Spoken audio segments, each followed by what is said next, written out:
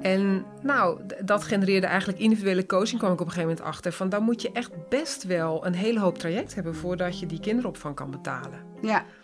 Dus dat businessmodel is gewoon heel lastig te maken. Als je niet een soort van constante aanlevering van... dus dat je bij een groot bedrijf preferred supplier bent... en dat ze gewoon 1 keer in de week iemand naar je toesturen... dan wordt het gewoon heel interessant. En dat kreeg ik gewoon niet voor elkaar. Ja. Dus het was echt elk traject moest ik echt eigenhandig acquireren. En dan, daar heb je me ook onwijs bij geholpen, Noella. Dan nog het punt dat je dan voor je eigen dienstverlening geen geld durft te vragen. Ja.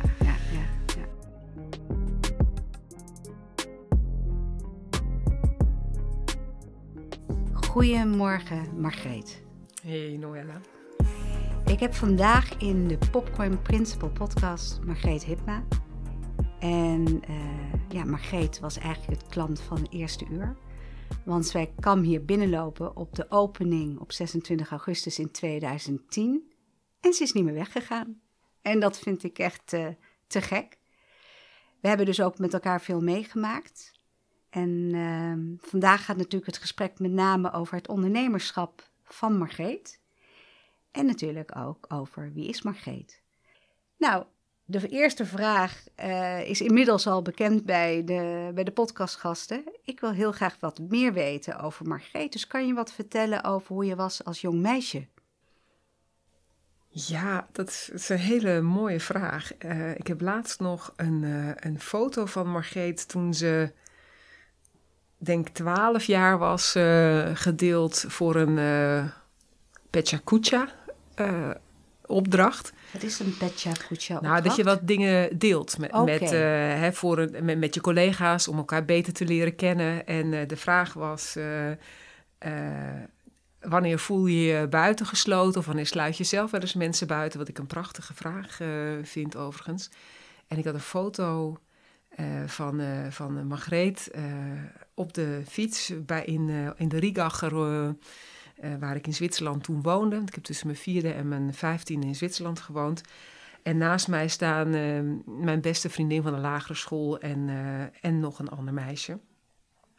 Ja, en dan zie je dus een Margreet voor je met allemaal speldjes in het haar, lange haren en een mooie rok en sandalen met kniekousen. En een heel blij meisje eigenlijk. En ik heb me daar in Zwitserland heel erg op mijn gemak gevoeld.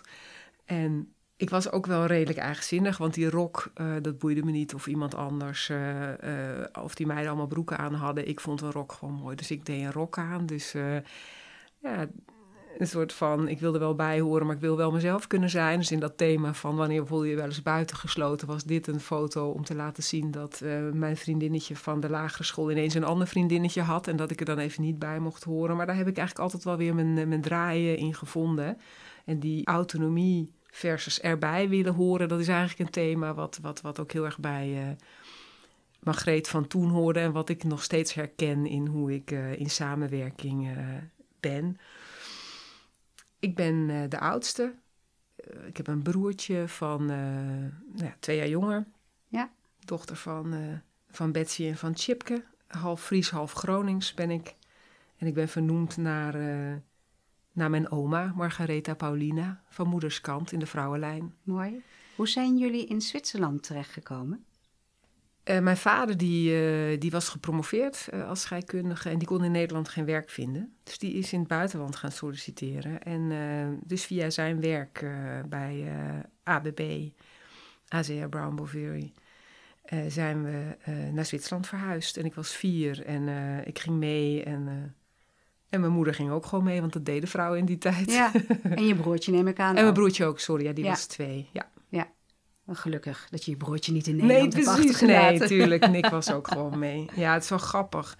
Een soort van Freudiaanse verspreking dat ik hem niet noem. Want wij hadden als kinderen eigenlijk nooit zo heel veel met elkaar. Ik heb geen idee wat hij eigenlijk deed, weet je, als ik nu ook probeer te herinneren. Maar wij hebben elkaar echt op 30-jarige leeftijd hebben we elkaar enorm gevonden. Mooi. Dus dat is heel mooi. En wat kan je goed herinneren uit die tijd in Zwitserland? in het opgroeien, naar school gaan?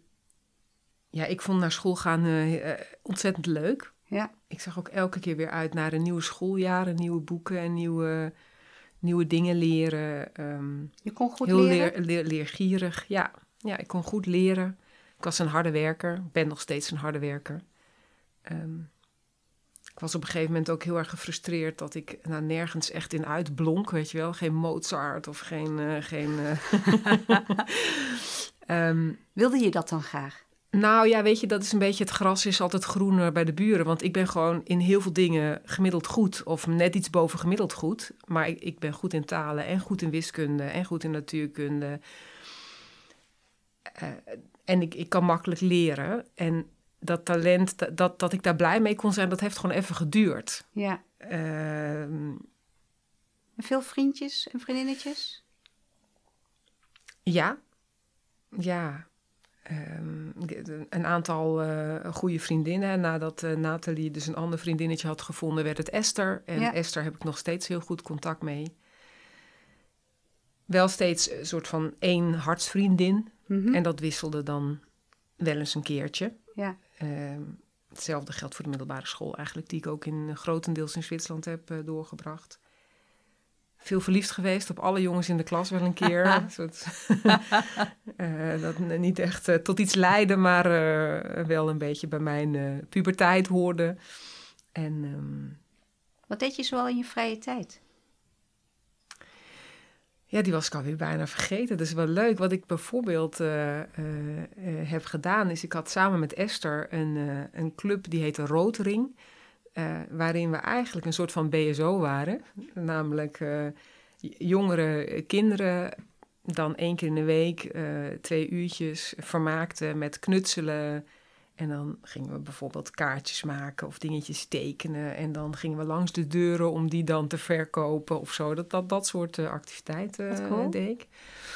En werden jullie dan betaald door de ouders van die kinderen? Nee, dat was gewoon een vrijwillige, dat hadden we zelf bedacht. Oké, het was niet een businessmodel. Nee, het was niet een businessmodel. Het is meer wat je ook van me kent. Het vrouwennetwerk wat ik dan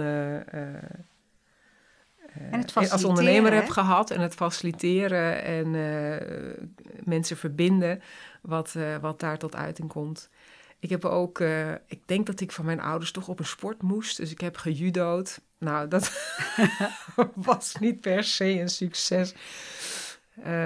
Want die leraar die vond mij volgens mij ook net iets te leuk. Dus, en er waren 3 meiden, dus ik moest altijd met de jongens judo'en. Want die andere 2 meiden die gingen dan met elkaar. Dus ik ben ook wel weer heel snel gestopt weer met judo. Wat deed ik eigenlijk nog meer? Las je veel misschien, boeken? Ik heb wel Fun Freunde. De 5 is dat in het Nederlands. Die heb ik verslonden. Was wel een kind wat veel binnen was. Buitenspelen. Ik werd ook wel naar buiten gestuurd, zeg maar. Of dan ging ik ook wel naar buiten om spelletjes te doen. Want dat is natuurlijk de associatie die ik krijg met Zwitserland. Dan denk ik buiten, bergen. Ja, grappig hè. Skiën heb ik niet genoemd. Want mijn ouders skieden niet. En mijn vriendinnen skieden niet. Dus ik ben op schoolkamp geweest. Dus ik heb wel leren skiën. En ik ben het echt pas toen ik 27 was weer gaan oppakken. En toen kwam ik erachter dat het... Ja, die laat ik al in mijn hele leven daarvoor 2 weken alles bij elkaar geskiet hebben. Dat je het toch leert, net als fietsen. Ja. En dat ik op mijn 27ste ook zo weer op die skis stapte en prima die berg afkwam. En ik vind het nu echt superleuk. Dus ergens is het wel... Heeft beklijft. Zeker. Maar dat niet. Ook... weet je, buiten... Ik heb bijvoorbeeld wel eens naar school gefietst. Maar je moet voorstellen, dat is 6 kilometer de berg af. Ja. En dan op de terugweg weer 6 kilometer de berg op. Dus wij gingen altijd met de bus.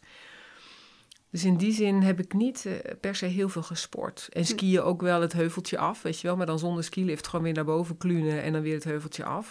Toen je nog wat kleiner was, zeg maar. In plaats van sleeën, wat je in Nederland misschien zou doen. Dat ook wel, ja. Lekker.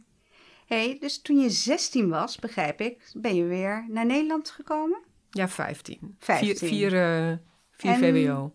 Vond je dat leuk om naar Nederland te gaan?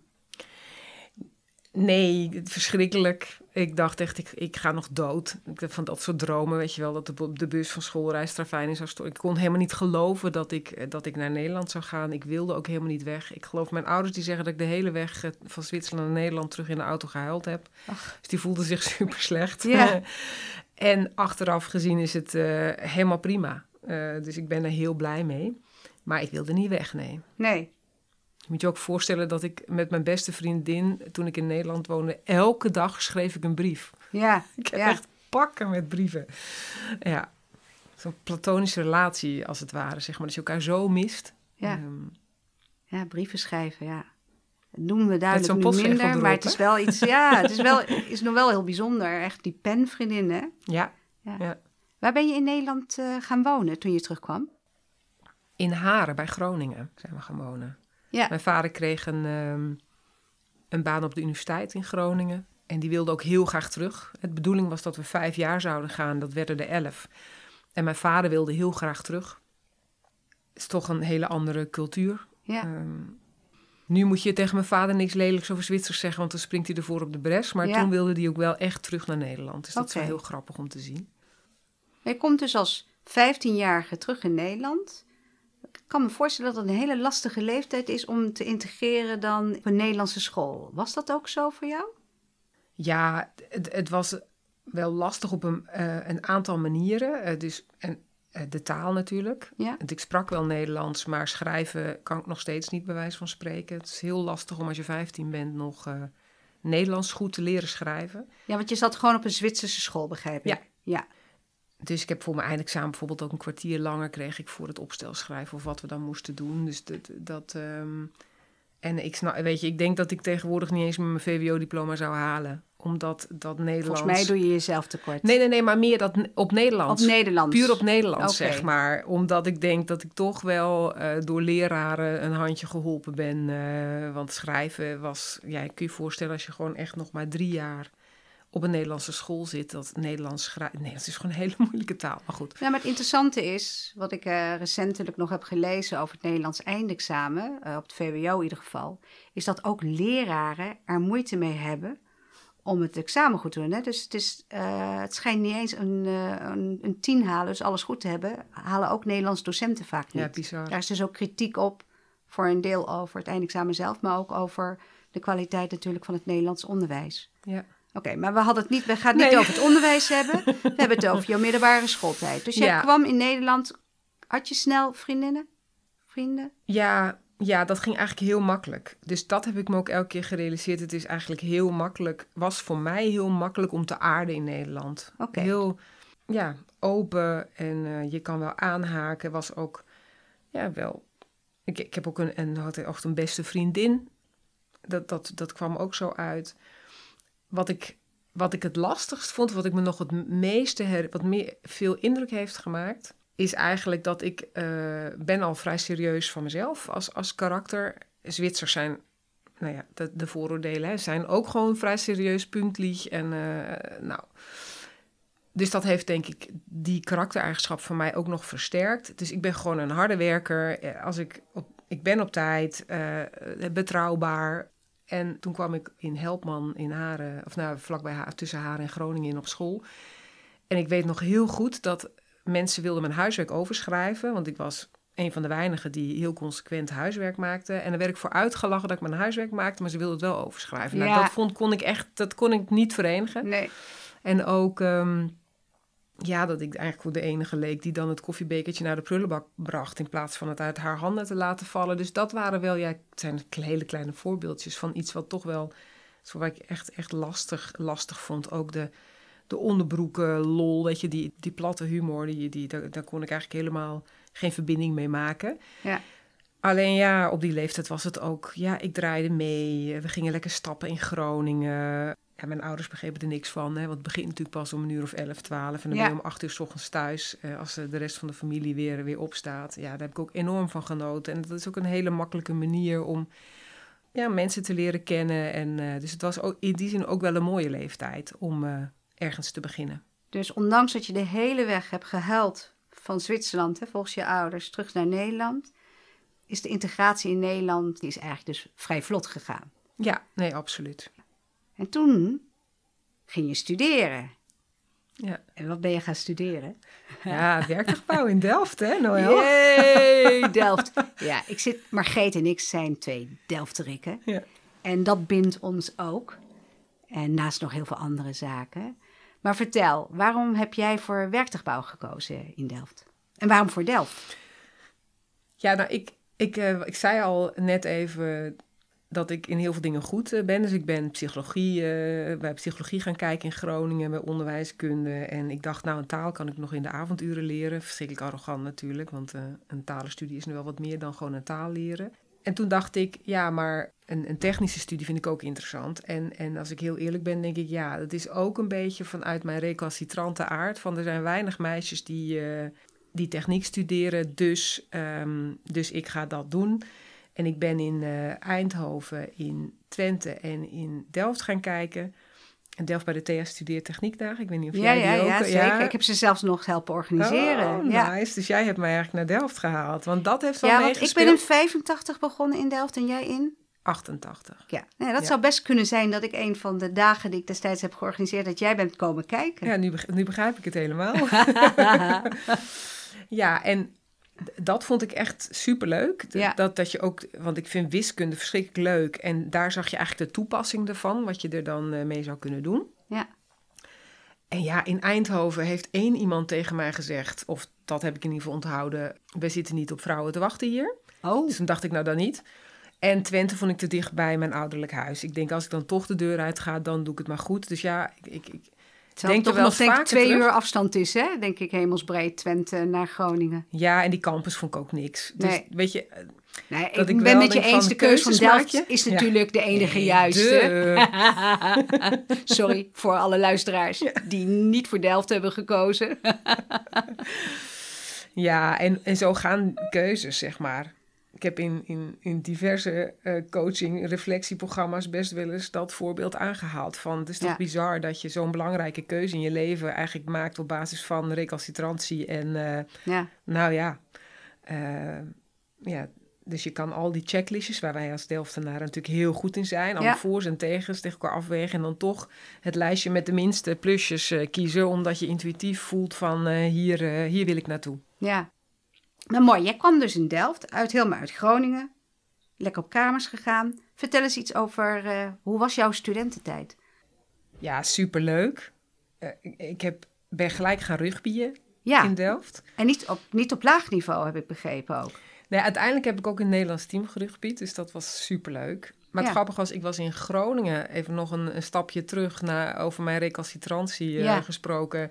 In eindexamenklas was er een scholenrugbyproject en dat was niet voor meiden. En toen had ik zoiets van, hoezo niet voor meiden? Nou, toen hebben ze ook een wedstrijd georganiseerd voor meiden. Ben ik in Groningen nog net op mijn 18e dan, of mijn 17e, begonnen met rugbyen bij de Lady Bears.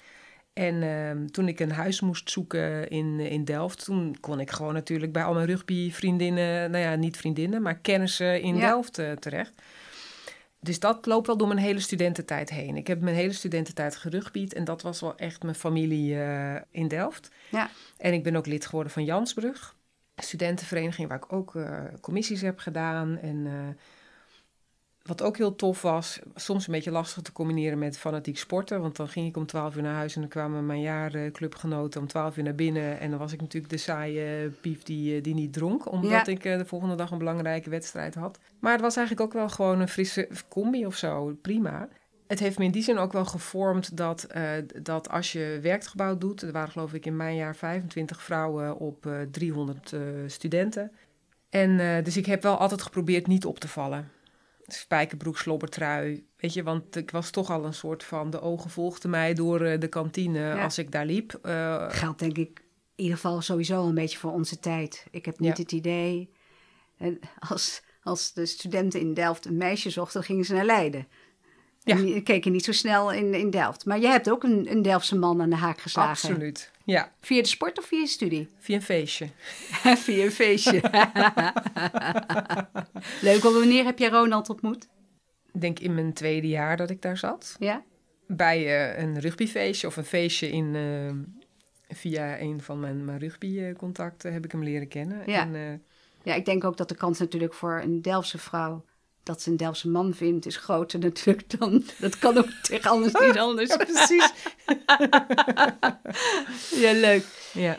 Hey, maar welke richting heb jij gedaan bij Werktuigbouw?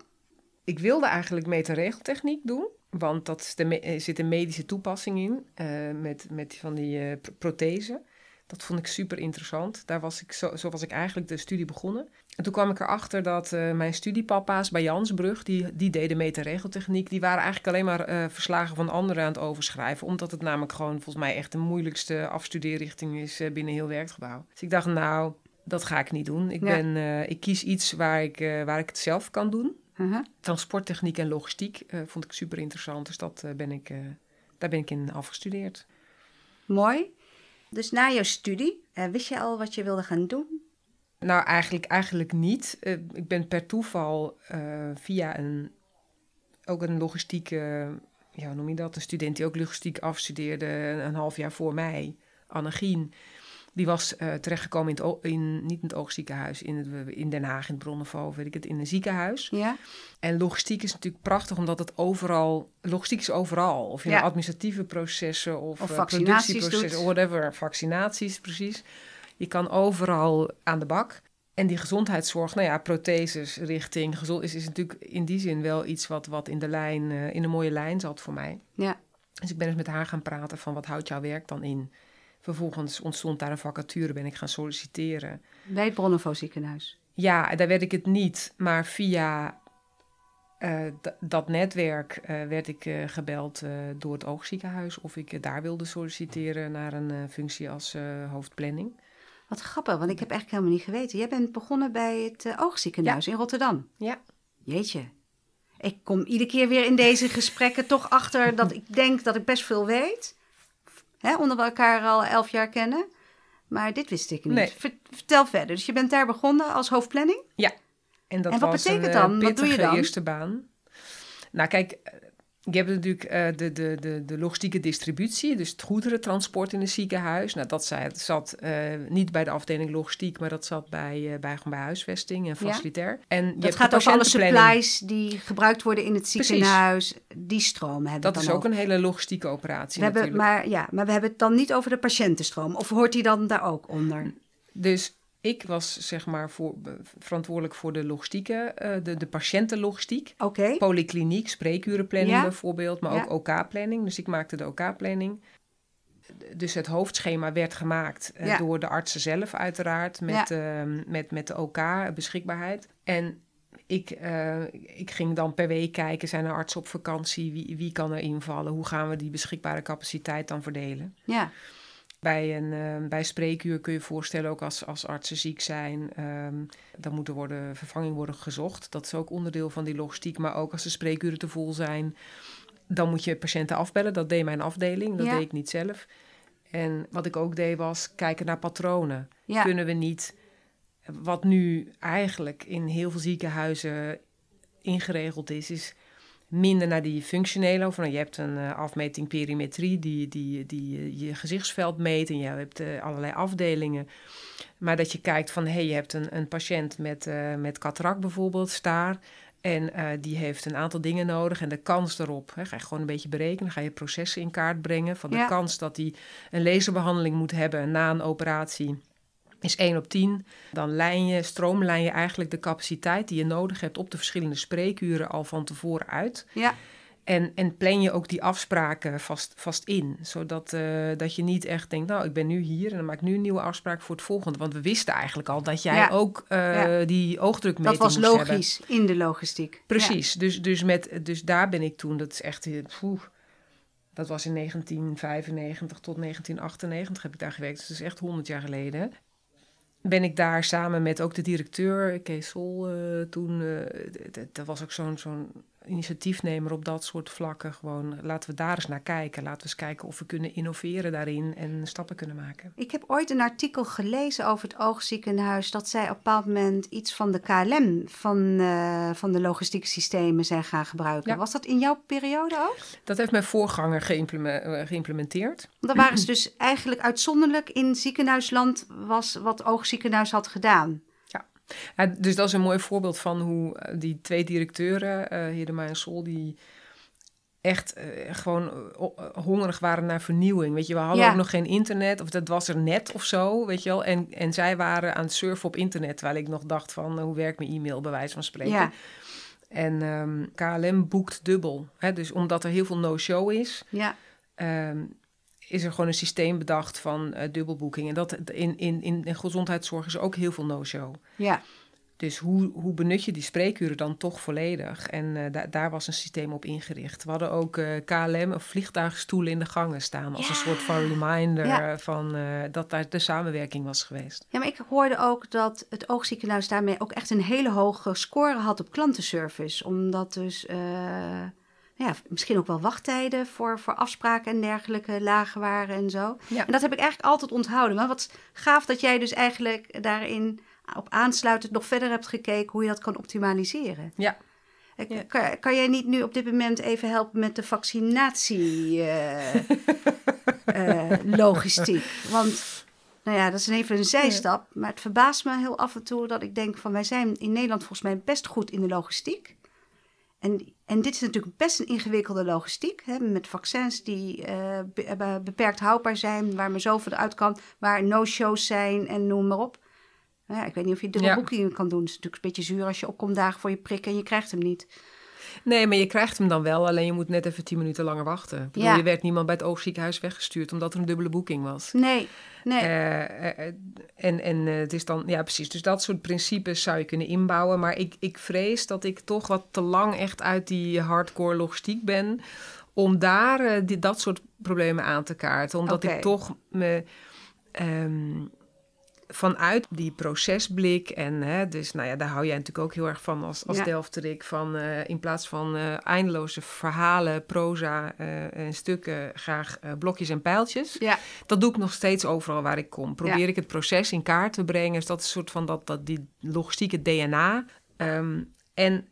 Maar de gedragscomponent, daar ben ik me echt. Dat interesseerde me al tijdens mijn afstuderen bij de RET, bij het onderhoud van de bussen. En waarschijnlijk al ervoor, omdat je ook naar psychologie hebt gekeken als studie. Ja, dus dat zit er dan ook een beetje in. Ja. Maar dat ik me afstuderen bij de RET ook op een gegeven moment realiseerde van, ik kan een heel mooi oplossing bedenken, maar als mensen het gewoon niet gebruiken, of niet begrijpen, of er allerlei belangen spelen, dan gaat het gewoon niet gebeuren. Nee. En dus dat is wel waar ik me van meet af aan ook voor geïnteresseerd heb. En dat speelt misschien hier ook, hè? Ja. We zijn natuurlijk een ongelooflijk eigenwijs volkje. Ik denk als iedereen gewoon deed wat de baas bedacht had, dat we al lang allemaal gevaccineerd waren geweest. Ja. Dus mooi, je hebt daar 3 jaar gewerkt bij het oogziekenhuis. En wat heeft je doen besluiten om op zoek te gaan naar een nieuwe baan? Nou, mijn huidige man, toenmalig vriendje al, want we zijn al meer dan 30 jaar bij elkaar, dus uit Delft. Maar first love ben ik nog steeds bij. Die was op een gegeven moment een paar maanden uitgezonden naar Denemarken. Ja. Het is helemaal geen uitzenden. Kan je met de auto naartoe rijden, maar goed. En die zat daar op een gegeven moment 9 maanden. En toen was er zo'n punt dat we zeiden, of je komt terug of ik ga daar ook heen. Met voorwaarde dat ik dan binnen een maand of 4, 5 een baan zou vinden. Of dat we anders terug zouden gaan. Ja. Ben ik daar naartoe gegaan. En de timing was daarin ook goed. Want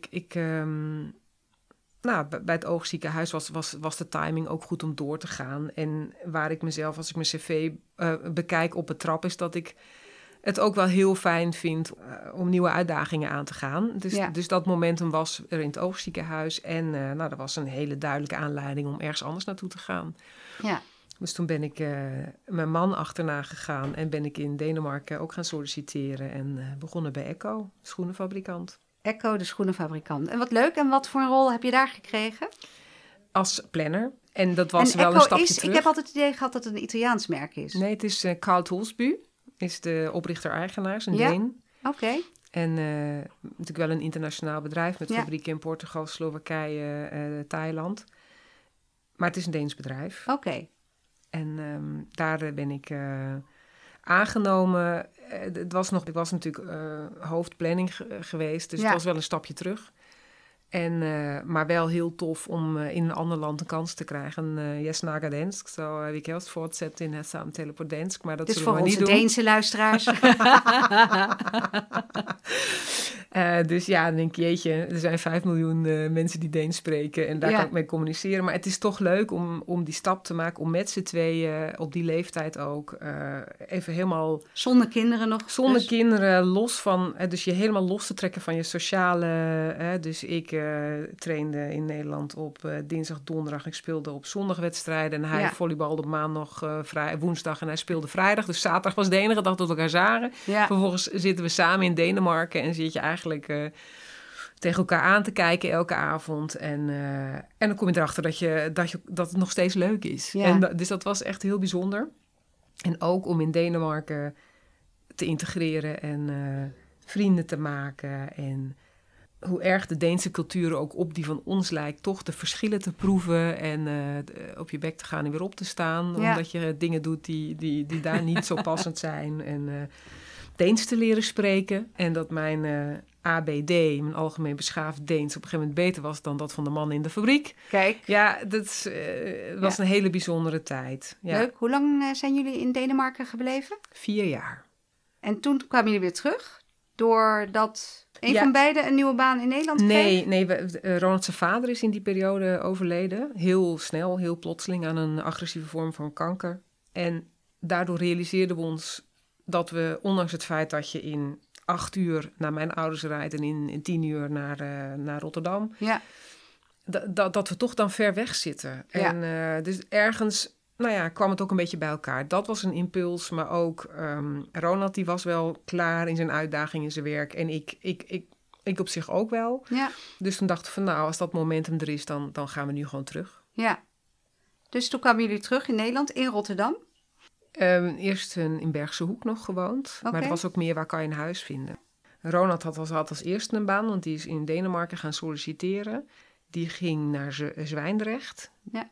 En ik heb toen vrij snel bij Jot een baan gevonden in Rotterdam. Ja, jij hebt bij Jot gezeten. Ja, dus 2 jaartjes bij Jot. En toen via Jot een opdracht gedaan zoals het gaat in de uitzendwereld bij de bloemenveiling in Naaldwijk. En toen ben ik daar blijven hangen. Ben ik daar in loondienst gegaan. Dus Zwijndrecht, Hoek van Holland, dan is Rotterdam eigenlijk een mooie plek. Ja, nee, dat snap ik. Dus, maar wat grappig, want jij zegt dus, je kwam terug, je ging naar Jot. Daar heb je 2 jaar waarschijnlijk bij verschillende opdrachtgevers gezeten, vermoed ik. Waarvan eentje dus de bloemenveiling was, wat nu Flora Holland heet, volgens mij. Ja, klopt. Ja, dat was ook Flora Holland, hoor. Maar Aalsmeer is erbij gekomen, maar de naam is... Oké.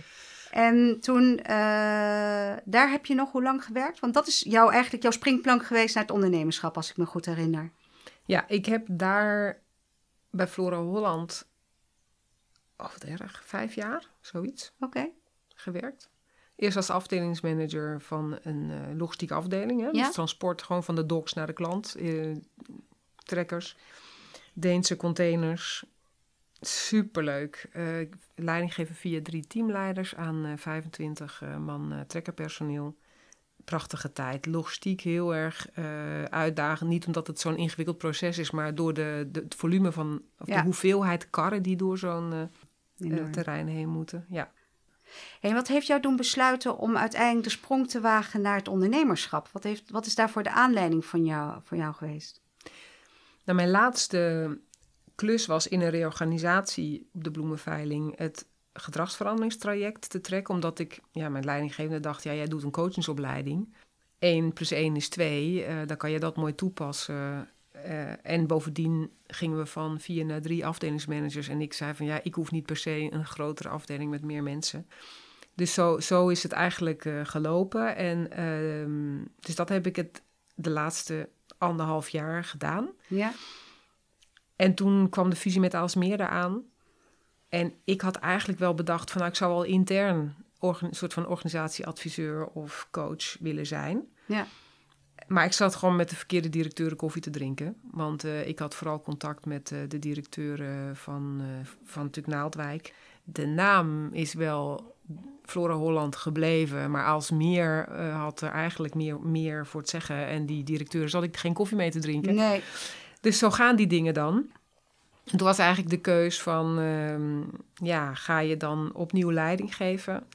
Waarbij je moet voorstellen dat natuurlijk er heel veel capabele mensen in de rij voor mij stonden, die ook die paar functies, die leuke functies wilden. Ja. En toen ben ik uiteindelijk heb ik gekozen voor een outplacement traject. Toen heb ik ik kreeg ook een coachingstraject mee. Ja. Superleuk. Even stilstaan bij van wat wil ik nou echt? En wanneer ben jij voor jezelf begonnen? In 2008. In 2008, dus 2 jaar eerder dan ik ben begonnen met Good Place to Work. Ja, dus in 2008, oktober 2008, het besluit om voor mezelf te beginnen heb ik dus genomen toen ik wegging bij Flora Holland en na zo'n coachingstraject. Ja. Dat was in de zomer van 2008. Ja. En toen heb ik uiteindelijk gedacht van, weet je, als ik dan toch dit het allerleukste vind. En ik had gesolliciteerd bij bijvoorbeeld Mercury Urval, die ook een heel interessante kijk op organisatieverandering hadden. En toen dacht ik, maar als ik hier dan toch mijn eigen klanten moet acquireren, kan ik net zo goed voor mezelf beginnen. Ja. Nou, dat was natuurlijk een hele logische gedachte. Waar het niet dat ik toen nog niet aanvoelde dat er een crisis aankwam. Ja. En dat er gewoon een half jaar later alle opleidingsbudgetten, al het geld waar ik van betaald zou moeten worden, naar 0 gereduceerd zou worden. Ja. Dus ik weet niet of ik, als ik dat had geweten, of ik die keuze dan had gemaakt. Ja. Maar dus in oktober 2008 ben ik voor mezelf begonnen, omdat ik dacht, dit vind ik echt het allerleukste naast leidinggevende staan. Dus leidinggeven vind ik onwijs leuk. Maar ernaast staan, omdat je domweg, als je in zo'n patroon ziet, in een gedragspatroon wat verandering tegenhoudt, dan kan je dat patroon zo moeilijk zien. Ja. En ik vind het zo leuk om juist die patronen te spotten en te kijken samen met degene die in die patronen zitten, van hoe kunnen we hier hoe kunnen we dit patroon doorbreken? En ik merkte dat ik het dus nog leuker vond om dus naast zo'n leidinggevende te staan, heel erg aan te moedigen en een soort van cheerleader te zijn. En te helpen die patronen te bekijken. Dus toen dacht ik, dan laat ik daar dan maar mijn werk van maken. Maar dat is ook een lange weg geweest om te komen waar ik nu sta, zeg maar. Ja. Ook mede door die crisis. Omdat het ook was van, er moet ook brood op de plank. We hadden kinderen want bij waren de BSO. Beide jongens waren er toen al? Beide jongens waren er toen al. Koen is uit 2008, 14 februari 2008. Ja, kinderopvang, woonlasten nog met de rentes van toen. Er moest echt wel een bedrag binnenbrengen om het collectieve inkomsten en de uitgaven met elkaar in balans te brengen. Dus het was ook gewoon oppakken wat ik op kon pakken. Dus ik heb op een gegeven moment ook, ik werd gebeld door een oud collega van Flora Holland, van Flora Holland. En die zei, Hibma, wij willen een medewerkerstevredenheidsonderzoek doen. Maar wij willen niet al te veel advies en zo. We willen gewoon dat je hem uitvoert. Dus kan jij leuk iets met een online tool doen en kun jij daar dan de data analyseren en ons gewoon dat teruggeven? Want als we zo'n bureau inhuren, dan krijgen we allerlei dingen bijgeleverd die we niet willen hebben. En volgens mij kan jij dat. Toen dacht ik, dat kan ik. Vind ik leuk en prima. Ja. Ik snap ook dat je zegt van, ik hoef geen advies en we zien wel. En uiteindelijk heb ik 10 jaar lang ben ik daarbij gebleven. Je vond het leuk, want je kende de opdrachtgever. Ja. Je hebt leuk gewerkt. Je had ook het idee, ik kan het. Maar het was niet helemaal in lijn met wat jij deed als ondernemer. Want waarin ben jij ondernemer geworden? Wat was jouw bedrijfstak? Ja, op mijn briefpapier, wat ik nog steeds heb, staat verandermanagement en coaching. Ja, dus wat jij zegt, naast een organisatie staan, naast een team staan en die begeleiden door een grote of kleinere verandering heen. Ja, dus wat ik heel leuk zou vinden is als je zo'n medewerkerstevredenheidsonderzoek hebt gedaan en er komt uit de communicatie mag transparanter of zo, dan zou ik wel heel graag mee willen denken. Dus juist wat ik dan niet mocht doen, dat is eigenlijk mijn werk. En ik dacht, maar weet je, ik ga gewoon leren, kijken wat dit me brengt. En door de jaren heen mocht ik steeds meer ook adviseren. Weet je? Ja. Dus dat is ook wel, denk ik, wat bij mij past. Ik sluit graag aan bij wat er is. Ja. En daarnaast was het ook gewoon inkomen genereren. Ja, zeker. Ja, en helder. Ja. En hoe heb je, als je nou terugkijkt, hè, want jij bent dus dit jaar, ben jij dus dan 13 jaar ondernemer in oktober. Ja, het is 12,5 jaar jubileum is gepasseerd. Is net gepasseerd. Ja, en hoe kijk jij terug op die eerste fase van je ondernemerschap? Wat kan je ervan herinneren over je worstelingen, de frustraties, de hoogtepunten?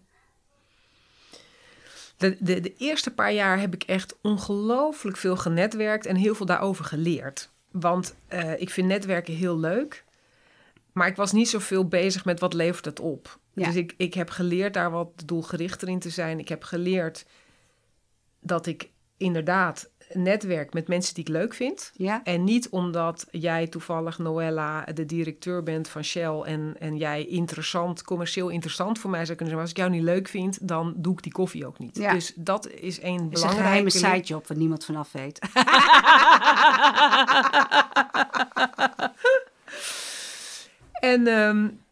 En dat ik ook moet bedenken, wat wil ik hier uithalen? En niet alleen maar wat wil ik hier instoppen. Ja. Dat is ook wel heel fijn natuurlijk om met mij...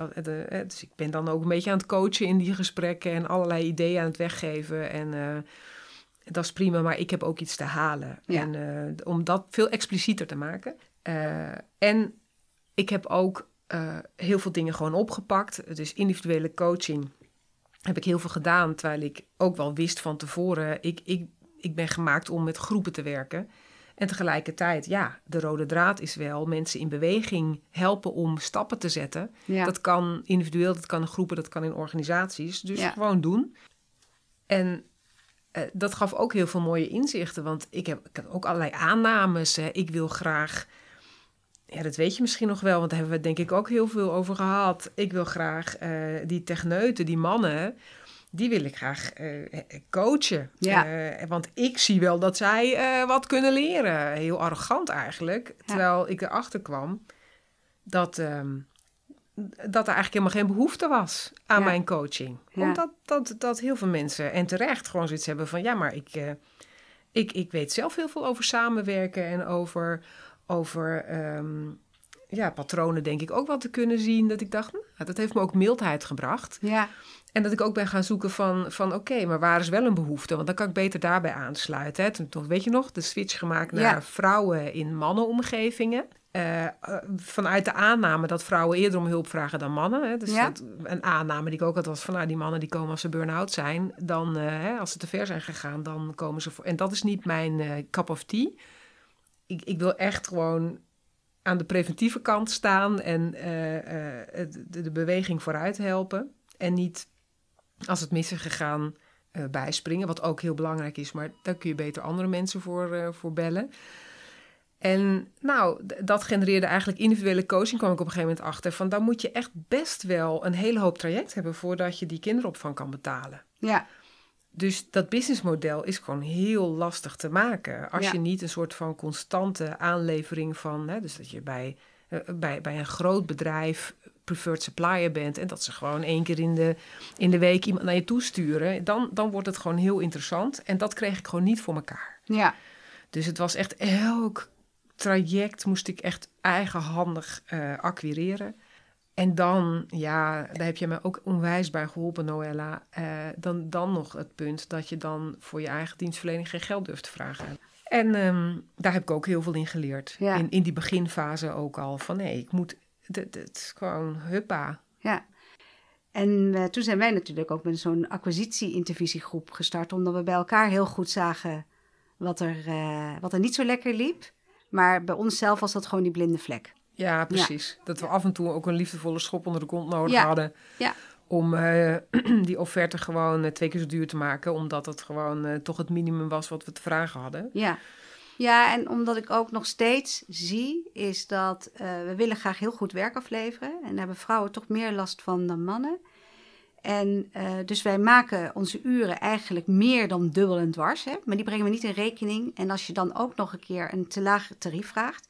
dan hou je dus uiteindelijk onderaan de streep echt te weinig over... om een normaal inkomen te kunnen genereren. Ja, heel en dat is wel een herkenbaar. Typische valkuil bij vrouwen. Ja, guilty as charged. Ja, helemaal goed. Dus die eerste fase was, wat jij zegt, was veel netwerken. Ook een beetje ontdekken dat het 1-op-1 coachen wel leuk was... maar dat uiteindelijk om een steady inkomen te genereren... waarmee je onder andere de kinderopvang kon betalen... en andere leuke dingen natuurlijk, dat onvoldoende was.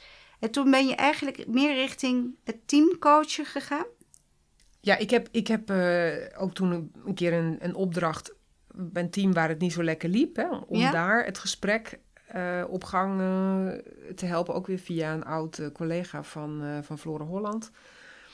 Ook doordat dat medewerkerstevredenheidsonderzoek toch een soort van aanleiding gaf om ook een aantal dingen op teamniveau aan te pakken. Dus, en misschien niet zozeer teamcoaching als wel gesprekken faciliteren. Oké. Dus dat kan zijn een team waarbij er iets op tafel, wat iets expliciet gemaakt mag worden, wat nu zo impliciet de boel een beetje zit te verstoren. Ja.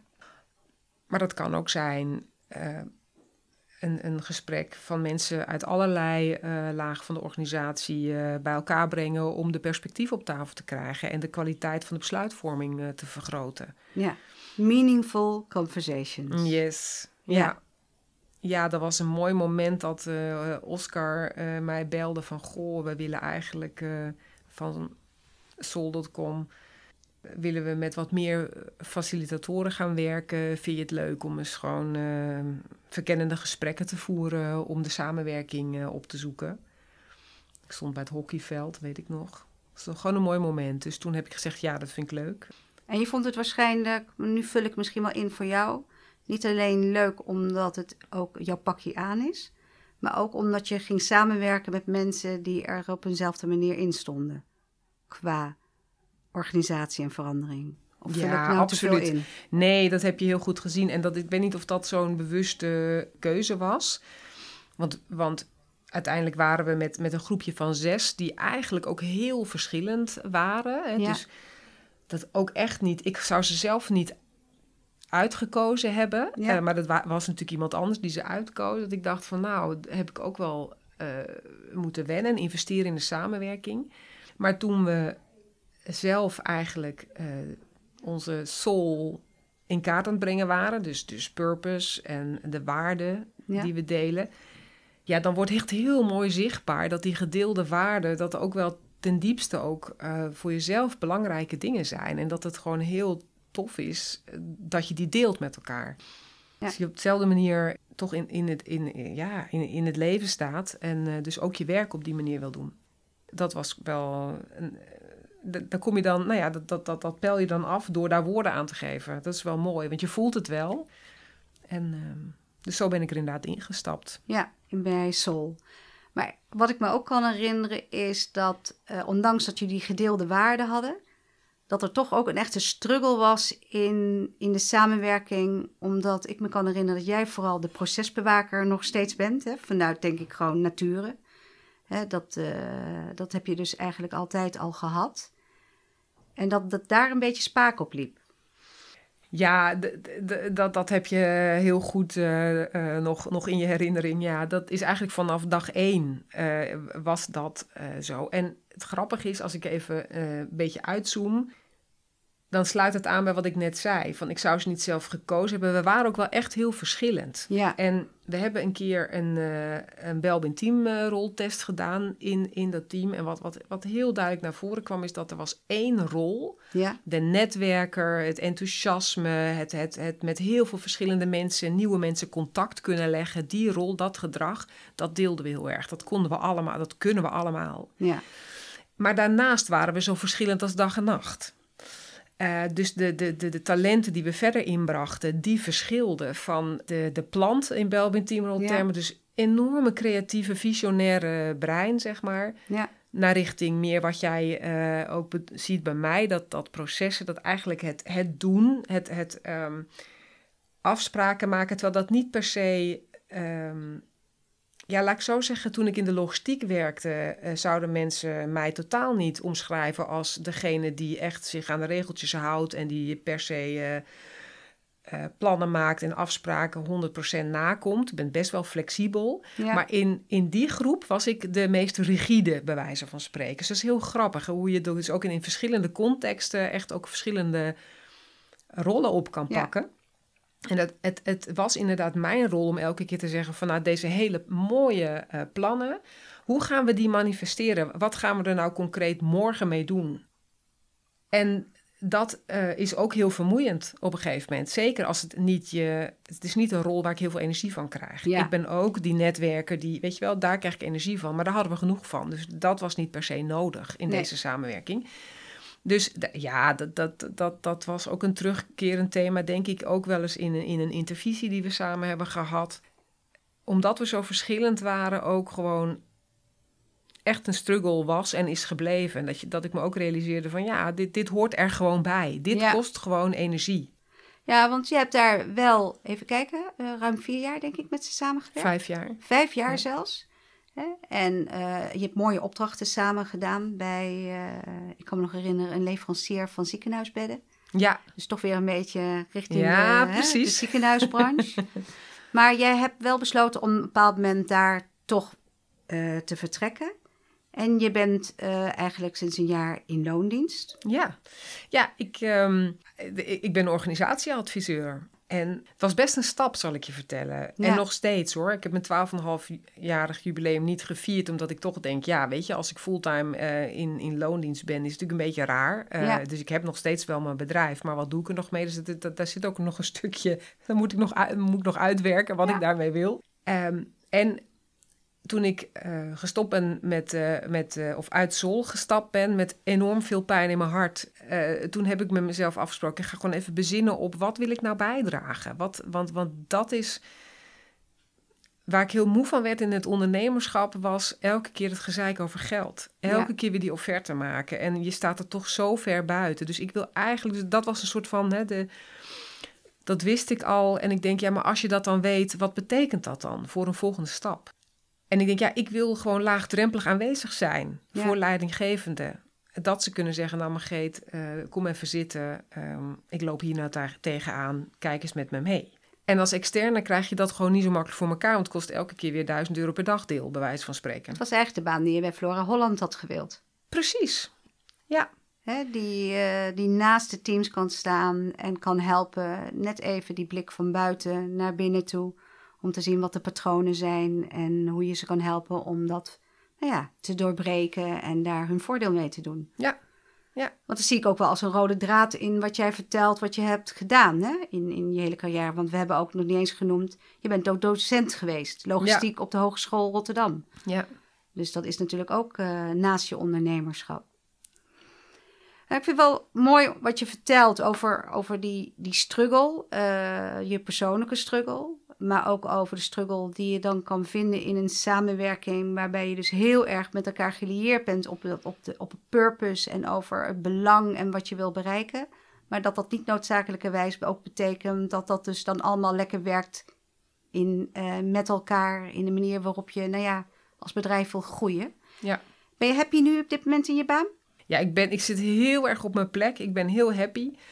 Ook heel veel vertrouwen dat dit echt me gaat brengen, of dat ik echt kan bijdragen en dat het mij dus ook gaat brengen dat ik aan mijn purpose mag bijdragen. En het is eigenlijk wel mooi wat je noemt, want het is ook wel een rode draad inderdaad door mijn carrière heen, dat samenwerken, dat het ook altijd gedoe is voor mij.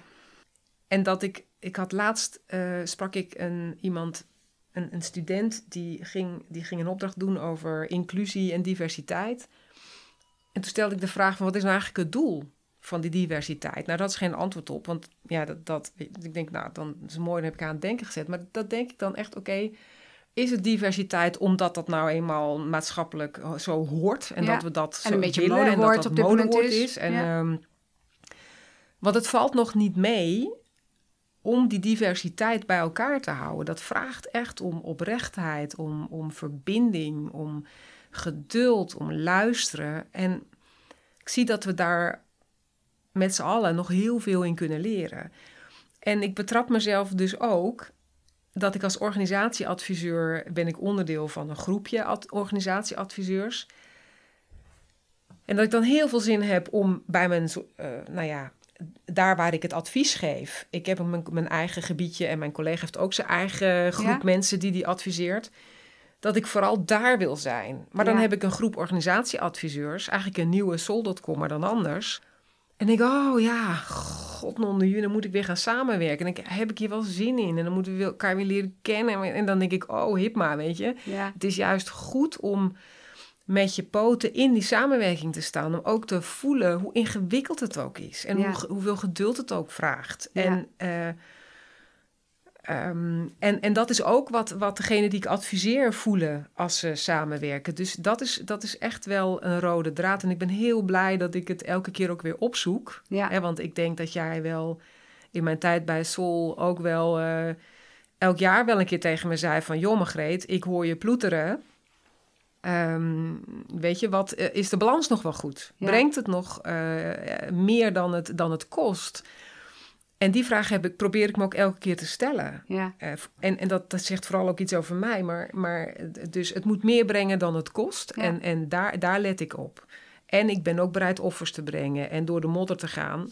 om wel te zeggen van ja, hoe kan ik bijdragen aan dat we die verschillen ombuigen tot kracht, zeg maar. Ja, want dat gaat niet vanzelf. Is dat ook, want dat is een mooie vraag die ik nu wil stellen... Wat is de legacy die je achter wil laten als jij er straks niet meer bent? Wat vind je belangrijk? Ja, ik maak hem denk ik een beetje te groot. Zo van, wat zet je op je grafsteen? Maar stel, ik ga nu weg bij deze mooie organisatie. Dan hoop ik dat er een klein beetje meer oprechtheid in gesprekken zal zijn. Ja. Dat we hebben geoefend met ietsje meer luisteren. En het lef hebben om de dingen iets explicieter te maken dan we eigenlijk zouden willen. Mooi. En ik zal je zeggen, dat is iets wat we denk ik continu moeten blijven leren. Want dat is ook wat ik moet proberen met mijn 19-jarige zoon, waar ik gisteren weer mee clashte. Oh. Dus om dat echt ook proberen het echt te doen. Maar we lijken te veel op elkaar, kan ik je vertellen. Dat kan ook, ja. Te veel op elkaar lijken Ja. kan ook clashes veroorzaken. Ja, prachtig. Dat betekent dat ik iedere keer continu met mezelf in gesprek ben. Hè? Ik zou nog uren met je kunnen doorpraten. Maar ik ga richting een afronding. Ik wil heel graag nog een paar korte vragen aan je stellen. Wat is het beste boek wat je hebt gelezen? Nou, ik word heel erg ook gevoed door jou met boeken. En een boek wat ik laatst aan iemand heb aangeraden is Doorbreek de cirkel van Arend Ardon. Dat is dan werkgerelateerd. Ja. En ik moet ook denken aan jij had hem ook gelezen, maar jij kwam er niet zo ver mee omdat de taal wat grof is. Dat is The Subtle Art of Not Giving a Fuck. Ja, die ben ik opnieuw aan het luisteren. Ja, dat heb ik ergens op Flores in Indonesië achtergelaten in zo'n reisbibliotheek. Want halverwege dacht ik van, laat maar zitten. Er komt te veel vak in voor. Nou, dat niet eens. Ik weet niet. Het was op een of andere manier resoneerde het op dat moment niet bij mij. Ja, het is dat. En op vakantie lees ik ook echt graag Patterson en van die detectives. Zo. Ja. Dat vind ik ook echt heerlijk. Niet omdat het indruk maakt, maar omdat het je meeneemt eventjes. Heel mooi. Wat is de mooiste film die je hebt gezien? Die jou iets heeft meegegeven? Ja, Les Intouchables vind ik mooi. Die is gewoon ook leuk. Ja, leuk. Ja. Maar ook weer humor met een boodschap, zeg maar. Ja, echt prachtig. Prachtige film. Ja. Lekkerste eten. Ik weet dat je heel erg van eten houdt en Ronald ook. Dat is echt ook wel iets wat jullie, denk ik, nu missen. Ja, absoluut. Nou, mijn 50ste verjaardag in Zwolle, bij de Libreien. Kijk, daar heb je toen heerlijk gegeten. Ja. Ja, super.